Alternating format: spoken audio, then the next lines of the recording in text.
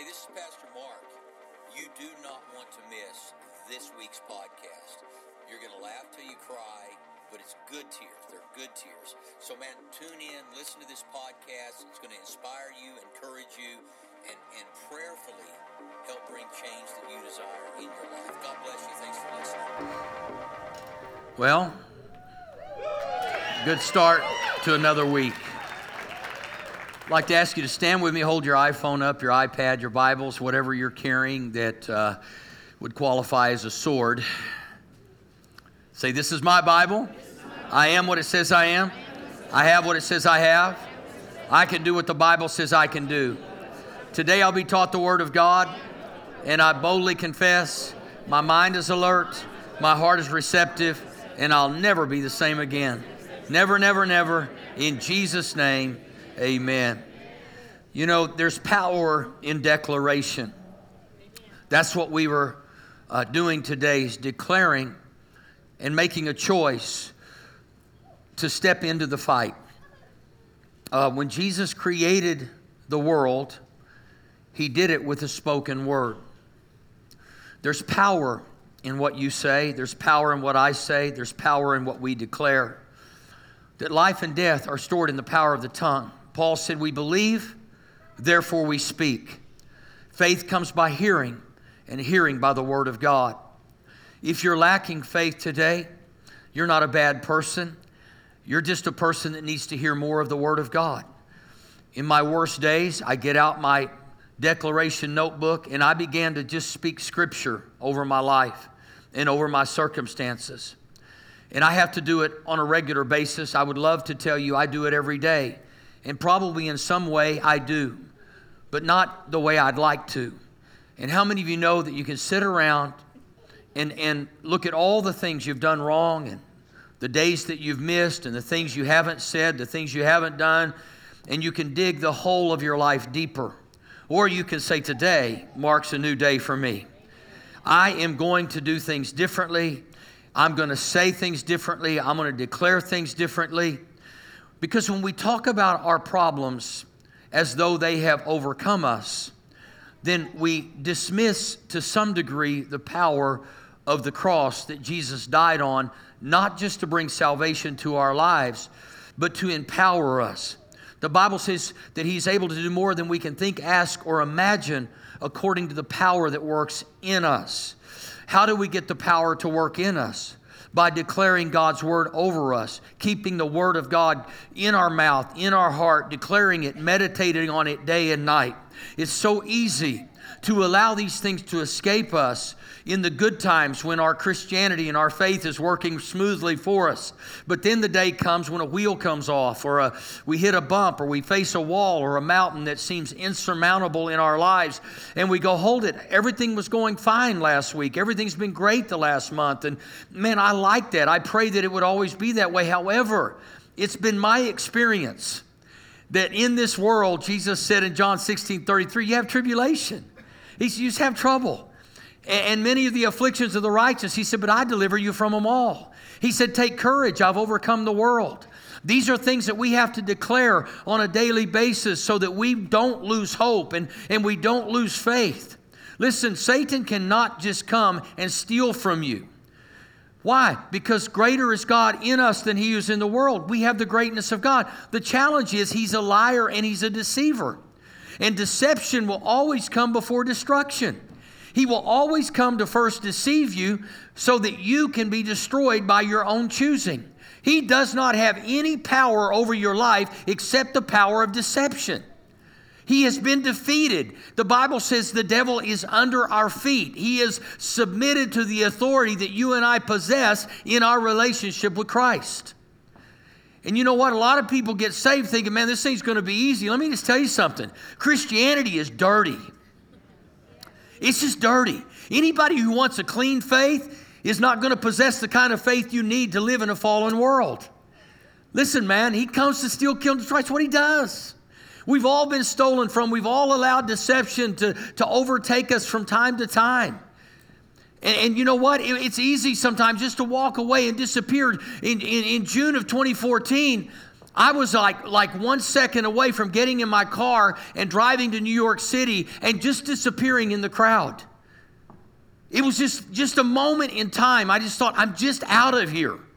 And then I came to my senses and thought, what does that accomplish? I'm abandoning my children. I'm abandoning my grandchildren.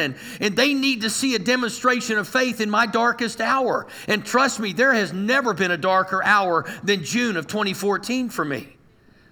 And in that hour, I had a decision to make. Either I believed that what Jesus did on the cross and what he did in my life was real and everlasting, or I had to drive away. And I chose that night to say, you know what, I'm not going anywhere. I'm going to stand and roll up my sleeves, and I'm going to get dirty, and I'm going to fight this fight. There's a world looking for victory, and it lives in you, and it lives in me.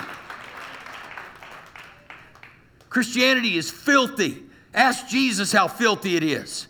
Walking down roads and women with issues of blood, and we only know of one of them, but that story's enough, and they're pressed in around him, and then you find lepers coming up and crying out for healing. Lepers, we're talking people with diseases, their limbs are falling off, their digits are falling off, and Jesus doesn't run. He got dirty with them, and he reached out and he touched them when everybody else was avoiding them.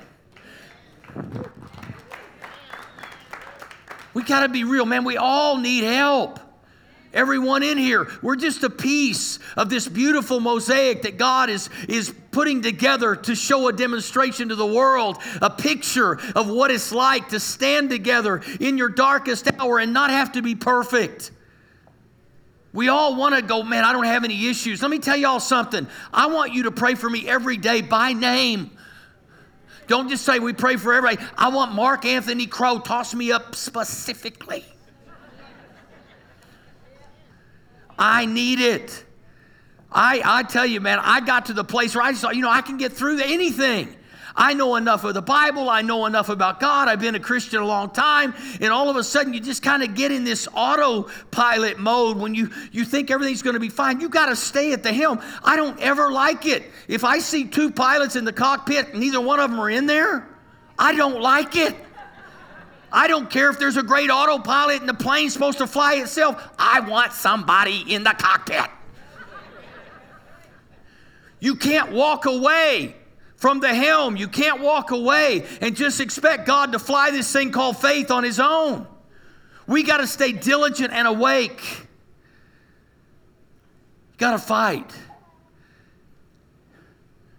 I remember thinking through people I'd prayed for, people that I watched pass, and my pastor dying in his 50s, and probably one of the greatest men of faith, and it jolted me. I'm thinking, man, and the reality is we don't know the timing of God.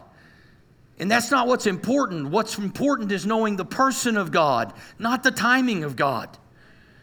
I don't even care about death anymore. It doesn't bother me. It doesn't scare me. I don't care. Because guess what, man? I don't have to pay bills no more. I'm not looking to die today, but it doesn't scare me. And a lot of people live in fear of death. Oh my goodness, what if I die? You're going to. 100% of us in this room today are going to die. Aren't you glad I'm encouraging you today? And so if that's your fear, get over it and live life abundantly and rise up and say, today is the day the Lord has made. I will rejoice and be glad in it. And sometimes you have to declare that in your darkest hour, on your worst day, when you've lost everything. You have to rise up and say, look, God must have something better for me, or that wouldn't be gone right now. God never makes you trade down. He's always looking for you to trade up. The problem is we measure life by what we see and what we possess instead of what we don't see and who possesses us. I am possessed. Been possessed since 1977. There have been times I've tried to dispossess. It really is a word. And say, God, I'm not going to allow you to be the Lord of my life in this moment. And you know what? He says, you can do that all you want. I told you I wouldn't leave you and I wouldn't forsake you, so good luck. It never did work. It has never worked, and it will never work. Once you say yes to God, He's like one of those sticky mouse traps. Don't get mad at me. It's the best I could come up with. It's just hard. You can't get rid of Him. That's why sometimes we're so miserable have you ever been around somebody you just don't want to be around them because you said something bad about them and you're ashamed and it's like you try to get rid of God and God's like, I'm not going anywhere. But I'm ashamed. God's not going anywhere. I don't care what you did last night. I don't care what you did last week. He said, I'll never leave you nor forsake you. We have to make dirty choices every day. Choices to do what Jesus did when it's hard to love, when it's hard to forgive, when it's hard to be nice to people who are mean to you. It's a choice every day. And the only one that hurts, the only one that suffers when we choose not to forgive or love is not those who are not loved and those who have not been forgiven by us, but we're the ones that suffer. We suffer. And we need to make those dirty choices saying, God, I'm going to love people who have been mean to me. I'm going to love people who have done me wrong. I'm going to love people. I'm going to be nice to people. And trust me, you're looking at a guy who probably has to fight this more than most people. I'm AAA personality. It's like, to me, I'll forgive you, but I want to hit you first. Any of you feel that way? I mean, I'm just being honest with you. I mean, I know it's wrong. I get it. But that I have to go through the process of, God, forgive me, because right now, rather than forgive, could I slap him first and then say, I forgive you? Isn't that the way you feel sometimes? Come on, am I the only one here? Is this a real religious, righteous group? It's the fight we fight. Everybody has their own fight. Some of you fight depression. Some of you fight hopelessness. Some of you fight being a fighter. Some of you fight being mean. Some of you fight doubting. Some of you fight fear. We're fighting a fight. Identify the opponent in your life. Mine is just slowing down and saying, God, please take their license away from them, for they cannot drive.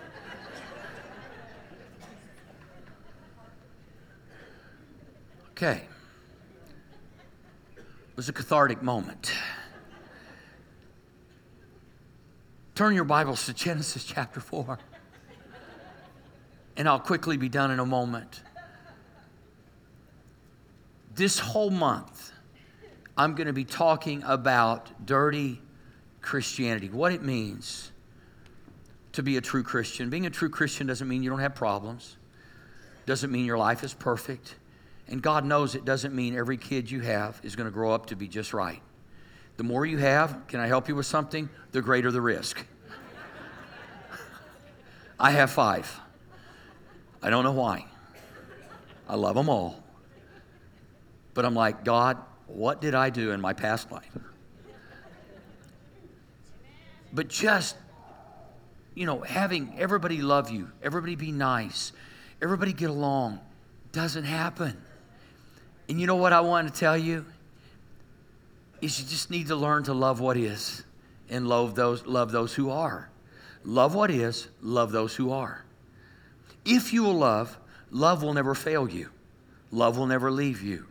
God will bring back to you the love that you've sown, because whatever you sow, you're going to reap. And so what we have to realize is that we get to sow unto our future.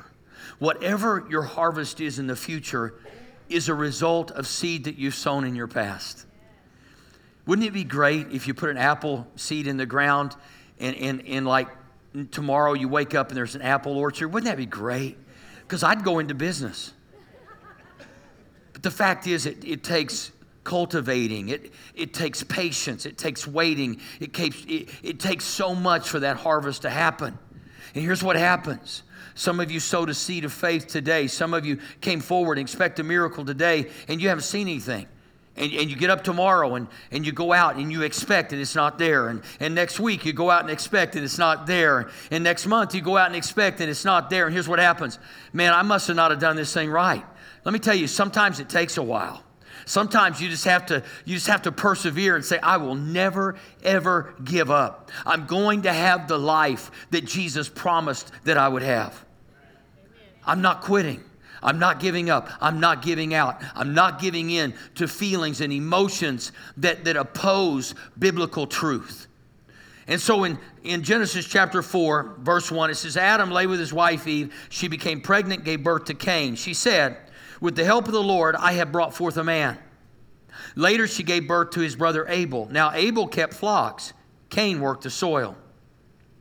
In the course of time, Cain brought some of the fruits of the soil as an offering to the Lord. Verse 4, but Abel brought fat portions from some of the firstborn of his flock. The Lord looked with favor on Abel and his offering, but on Cain and his offering he did not look with favor. So Cain was angry and his face was downcast. The dirty choice. Abel decided that God was worthy of his first and his best. That God came first. Cain looked at his offering as an obligation. Now, I'm not talking about money here. I'm talking about life. That in our life, we have choices that we have to make that work against the grain of our flesh. There are certain things I want. There are certain things that I need. And there are certain things that I know, if not everything, I must surrender to God and say, God, I want these things your way. So you're going to get the first and you're going to get the best of me. Every day that I can, I'm going to get up and I'm going to say, God, thank you for this day. I have been told to rejoice and be glad in it, and I shall. Sometimes it's Monday morning, and in our world, in America, Monday is said to be this: get back to the daily grind. How many of us have heard that? How many of you are encouraged by those words? Just the word grind in there is enough to depress most people. And then the daily grind means there's going to be more than one day that we have to grind it out. Listen, as believers, we should be skipping so much and smiling so much that when we walk into the office, they want to drug test us. Just being so giddy about God that you can't contain it. And they look and say, what's up with you? It's Monday. Isn't it an awesome day? Because in heaven, there is no Monday. There is no Tuesday. There is no Wednesday. It's just another day that the Lord has made. And then when you say that in the office, they'll want you to see the company psychiatrist. This is the day that the Lord has made. No, it's Monday. No, it's not. On my calendar, every day, it says, the day the Lord has made.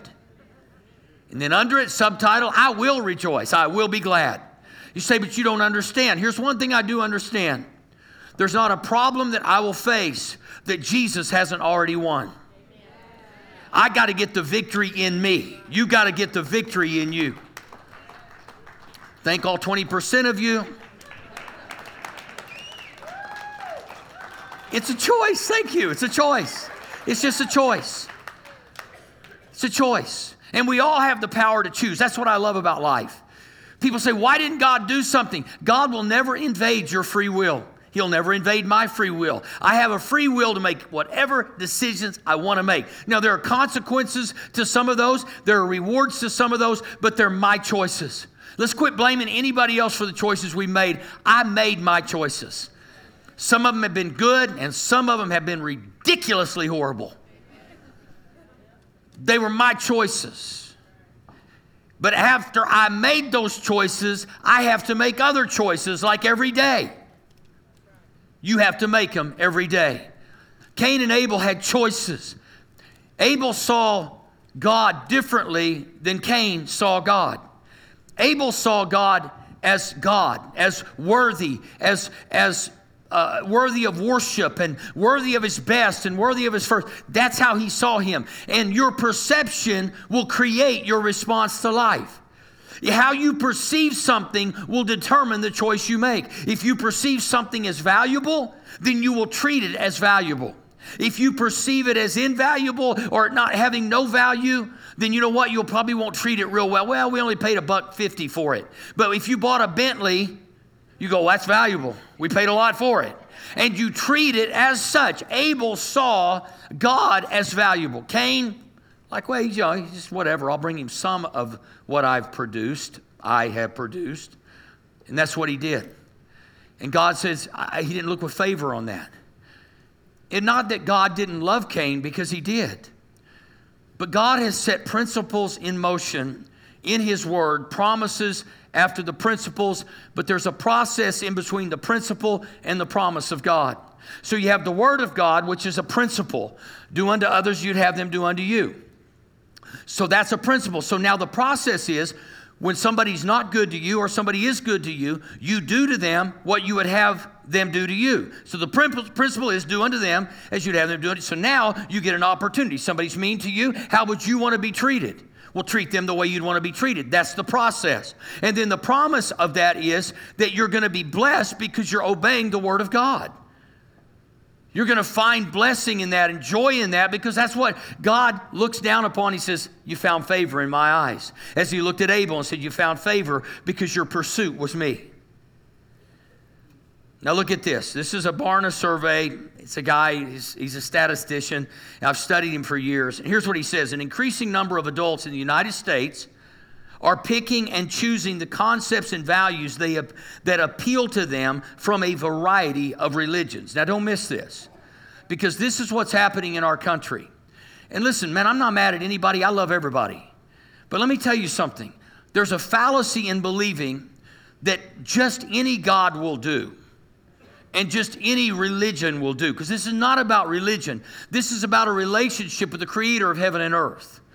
The one that created you, that says you were fearfully and wonderfully made, created in his image and his likeness. There's a uniqueness about our relationship with the God that we call God. And we're living in a world where there's a new theology out. And a very dear friend of mine got sucked into it. And let me tell you why he did. He's a brilliant man, but his grandfather died, and he could never recall that his grandfather had given his life to Christ. And he was very close to his grandfather, and so when his grandfather passed, he began to study Scripture and try to find a way to make sure his grandfather got to heaven. Now let me stop here and say this. You don't know if somebody's going to heaven or not. Whether you ever heard them declare faith in God or not, you don't know. But even if you do know, there's nothing you can do to alter that situation, except try to deceive yourself into believing something different than what the Bible says. And the Bible says all who call upon the name of the Lord shall be saved. It's real simple. But the gospel of inclusion says this. Everybody's going to heaven, they just don't know it.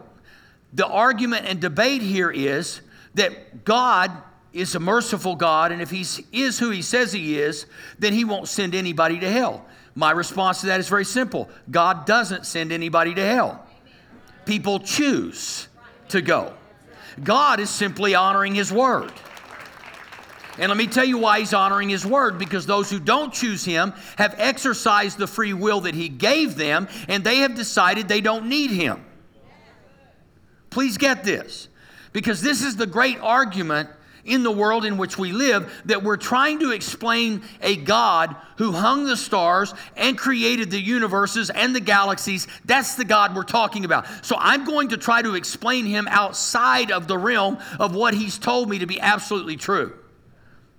And so now we have to deal with this issue. So he decided that since he didn't want his grandfather to go to hell, and please, I'm kind of off track here just a little bit, because this is a little bit of about, let me tell you something. There is an eternity. There is a heaven and there is a hell. You don't have to be afraid. That's not the point. I used to be scared to death of going to hell. I'm not at all scared. And you say, but you've been an idiot. Yeah, and so have you. But the reality is, I know this. God knew I was going to be an idiot, or Jesus died for absolutely nothing. It's just a fact. If anybody on this earth was going to be perfect, then Jesus shouldn't have died, because they were capable of being perfect, and they should be able to stand up and say, I've done nothing wrong. So take the other 7 billion plus people and send them to hell. No, he knew everyone would need him, that we would all need him. that we would all be required if we're going to be with him. This is a fight. Dirty Christianity means, I'm going to have conviction. Now, let me tell you, I don't argue theology anymore. I have 2 degrees. I don't argue theology. You know why? Because there's not much theology really to argue. Do people pray in tongues? They're not praying in tongues. We believe in healing, not believe in healing. All you have to do is get sick enough and you'll believe in healing. That's in my theology is, well, you may not believe in it today, but wait till you're throwing up. Anyway. So the challenge is believing the Word of God and allowing the Word of God to work in your life. The challenge is there are a lot of things flying around out there. And I love the fact that the world wants peace. And you watch all the Hollywood Grammys and Emmys and mommies and all those things. And everybody's saying the same thing. Here's the problem. We can't change the world situation. We must change so that the world situation will change. And there's only one change agent in the entire universe, and that's God himself. I want peace. But the Bible says he'll keep in perfect peace those whose minds are stayed on him because they trust in him. There'll be no peace without God. There'll only be criticism and judgment about others who aren't allowing peace to happen. It's just a big cycle of criticism from one group of people to another. Instead of looking and saying, I'm a part of the problem, but I found the solution. And if we will love without fail, then failing, the love will always work in our lives, and it will raise us up. Barna says this, approximately 2 out of 3 Americans, 63 to 66%, believe the following. Number 1, there is no such thing as absolute truth. You want to talk about the greatest deception of all? No such thing as absolute truth.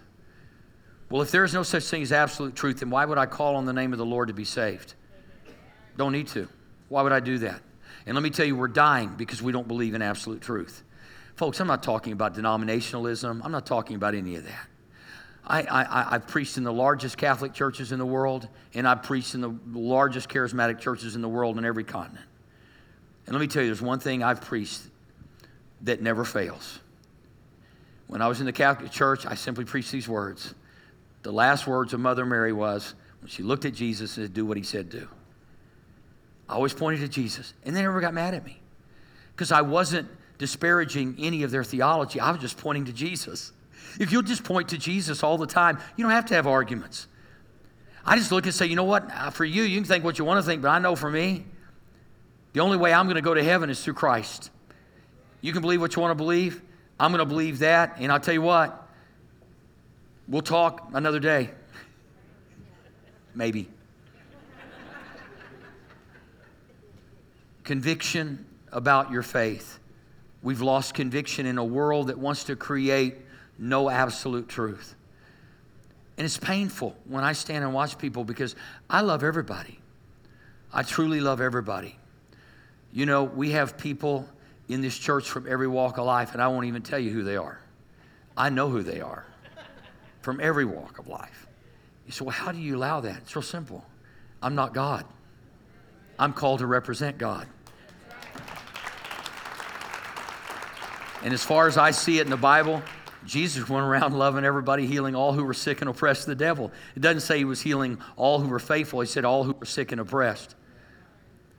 And who came to him and pursued him and believed in him.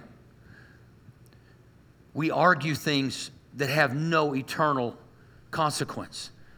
The eternal consequence is this: we get to heaven one way. And Jesus said, I am that way. I am the truth and I am the life. There's no way to get to the Father except by me. Folks, I got to believe that. It's very clear to me. I don't care if it's Greek, Aramaic, Hebrew, I don't care, English. It doesn't matter what language you say it in. That's the way to heaven.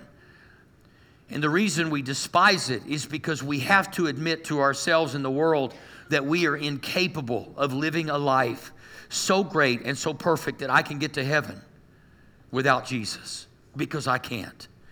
Every day I need him, because every day I either sin or have the greatest desire to. You cannot imagine.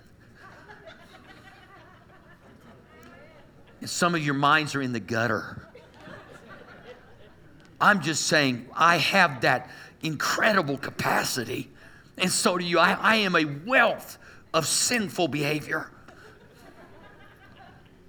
That every day I fight this good fight to say, today I believe in absolute truth. There where sin abounds, grace does more abound. So at the end of the day, I can just look at the devil and say, today I sinned. Guess what? But grace abounded even more. I don't rejoice in my sin. I rejoice in the fact that one died to take care of my sin. And I acknowledge it every day. That's absolute truth. And we live in that world, just so you'll know, we live in that world. Secondly, all religions pray to the same God. They just use different names. That could not be further from the truth. Yeah, there are people that give them different names. You know, you got the little fat round guy. I'm sorry if that offends you. I don't mean to, but I'm so politically incorrect. I'm done trying. I mean, I ain't mad at you if you're a little Buddhite. But he did not die for your sins. Okay? Now, I know that I'm not supposed to say that, but I just did. And it's okay. I believe I was supposed to say that. Now, sometimes I do that because I just want to see if you're listening. And if you walk out right now, I think you're with the little round guy. Anyway, I'm just kidding.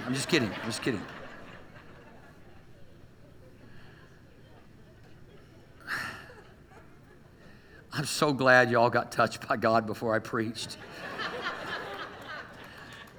I could mess it up in a heartbeat, I'm telling you. The reason I'm sharing this is because we live in a world without conviction. People without conviction are people without passion. And people without passion typically have no purpose. And if you have no purpose, you walk aimlessly through this life. What do you want to see happen in your life? Dirty choices we have to make. Cain and Abel had to make choices. Abel made the right choice, Cain made the wrong one, and because he didn't get God's favor in that moment, rather than turning to God and saying, God, forgive me. Forgive me. I want to bring you not only some of the fruit of my crop, I want to bring you the best and the first. See, we get mad. We get angry. And the Bible says the anger of man does not achieve the righteousness of God. And so our anger actually builds a wall between us and our obedience and our God's promises and His purpose for our lives. Don't get mad. Repent. Turn to God. Then thirdly, the purpose of life. This is what 2/3 of American people believe. That the purpose of life is to enjoy oneself and to reach personal fulfillment. Basically, what they're looking for is people just want to be happy. The Bible says, in God's presence is fullness of joy. Happiness is not a pursuit, it is a result. If your pursuit is happiness, at best it will be hit and miss. If your pursuit is God, then in His presence you will find everlasting joy. In your darkest hour, in your greatest circumstance, in your filthiest hour, God will be there. When I wanted to leave, I knew I could run, but I could not run away from what I knew to be true. It didn't matter where I went. It wouldn't matter where you go. You can't run and escape what you know to be true. And I knew what to do, and I did it. And every day I have to know what to do, and I have to do it. We have to make choices, people. You chose to get up and be in church today when it's ridiculously, demonically cold. And I promise you, Adam and Eve never experienced what we experienced because they were naked. And I'll tell you, Eden was not cold. And here you got up and you came and you said, I'm choosing to go to church. Why? Because something inside you said, I want something from God today.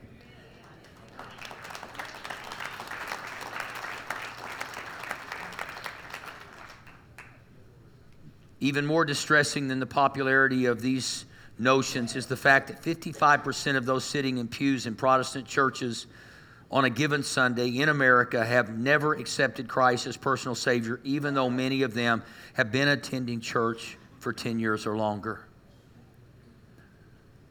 The reason that they haven't, in my estimation, is we have preached a very soft gospel. I don't want to be guilty of that when I stand before Jesus. Now, I don't want to preach mean because I don't believe mean does any good at all.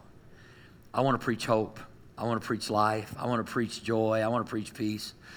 But I want you to know, to have those things, you have to step into a relationship with God.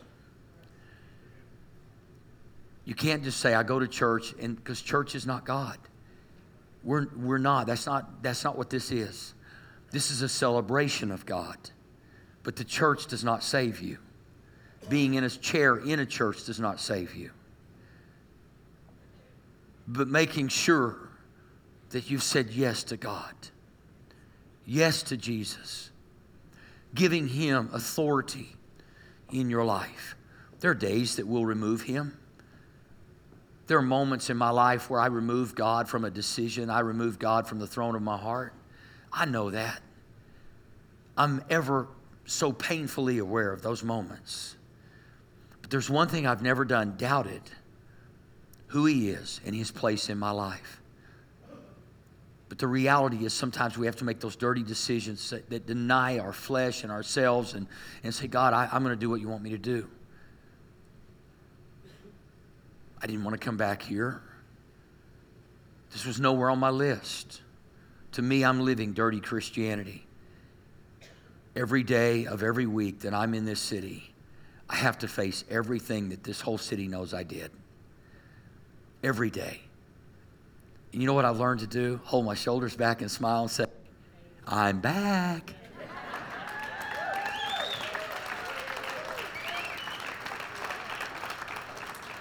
And some of you say, I'm tired of hearing it.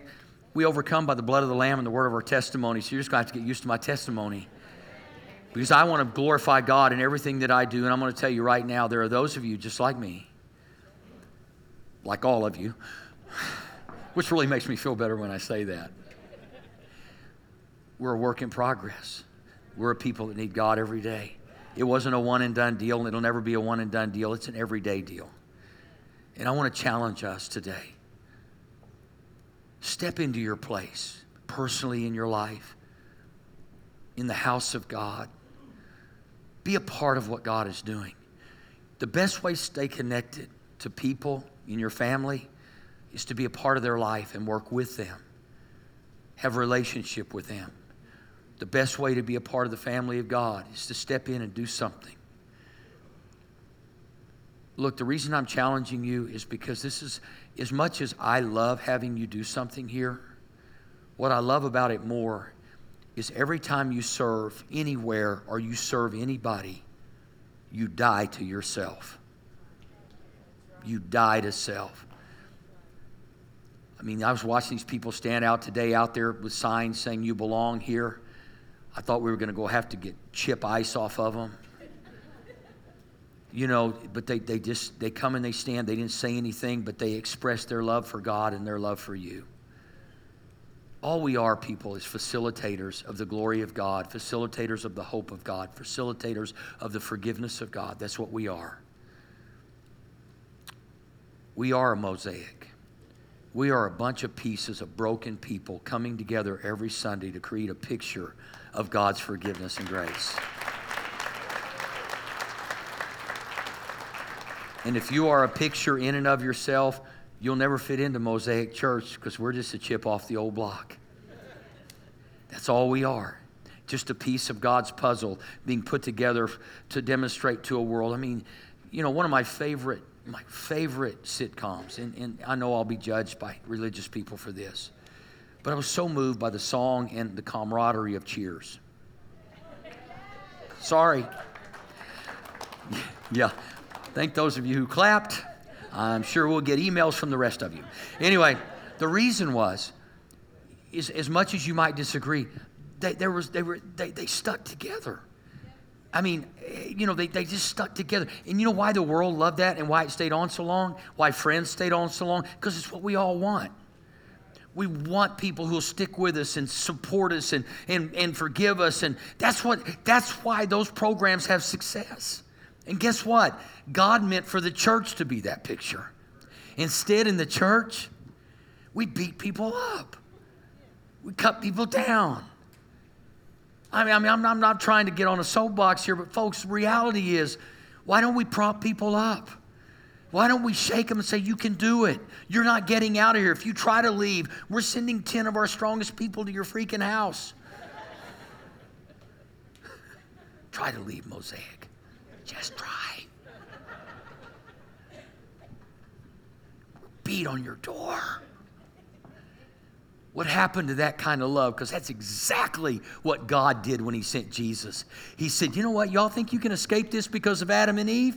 I'm sending my son. He's going to knock on your door. He said, behold, I stand at the door and knock. Isn't that what he means? He came to every heart and every life. And he stands and he knocks and he says, if you'll open the door, I'll come in. In your seat is a servant leader card. I can't even get to that. Just sign it. Do something for God. Heck, somebody came up and said, I want to do everything. I said, just do something. We don't need you to do everything. Just do something. And you know what? We really don't need it anyway. You do. Wouldn't it be great if we had like 30 people out on Northwest Expressway with signs? You think that might get some attention? You say, I'm too good for that. Really? Not here, but there were some 930 people. I know that's what they were thinking. Not you all. Not a chance. But sign that. Fill it out. Let's bow our heads, close our eyes. I want to pray. But before I pray, listen very carefully to me. There are those of you that may represent 66% or 55%, whatever it is. 55% of people who've gone to church for more than 10 years, Protestant church, who have never said yes to Jesus. Now this is, hey, look, man, I'm not trying to make you feel bad. I'm trying to get you good. You say, why haven't I done that yet? You know what? All of us are shy and ashamed that, something in us, our sin nature goes, man, do I really need God? What's everybody going to think of me? That was my thing. What's everybody going to think of me? What do I have to, what's that look like? What's that feel like? Having to say, I gave my life to Jesus, man. And that's what we think. We measure our decisions and our choices by other people's opinions and criticism. You got to stop, man. You could be the one that starts the whole domino effect of somebody just waiting on you to say yes to God because they don't have the courage to do it before you. I was the last one in my family. And because my older brother was one of my best friends, baddest guy I knew, when he gave his life to Jesus, January, February of 1977, I was like I'd lost my best friend. What are you doing getting saved? What are you doing this God thing? Well, it took about 6 months, and I went, I've lost my buddy. And I gave my life to Jesus 6 months after my big brother did. He started it. Domino effect. Maybe that's you. Heads bowed and eyes closed. Man, I've been in church, but I've never given my life to Jesus. And those of you watching online, just take a moment. But those of you in here right now, you say, that's me. I haven't, but today I choose to. It's a choice.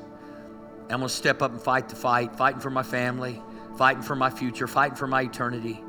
And I'm not going to back down. If that's you, I want to ask you just to slip your hand up right now. Put it right back down. Yeah, thank you. Others, thank you. Others, God bless. So proud of you. Those of you watching online, let's all pray this prayer right now. Pray it with me. Say, Father God, thank you for sending Jesus to die on the cross for my sin. Jesus, thank you for giving your life for my life. Today I give my life back to you. I repent of my sin and I receive your salvation. Thank you, Lord. Amen.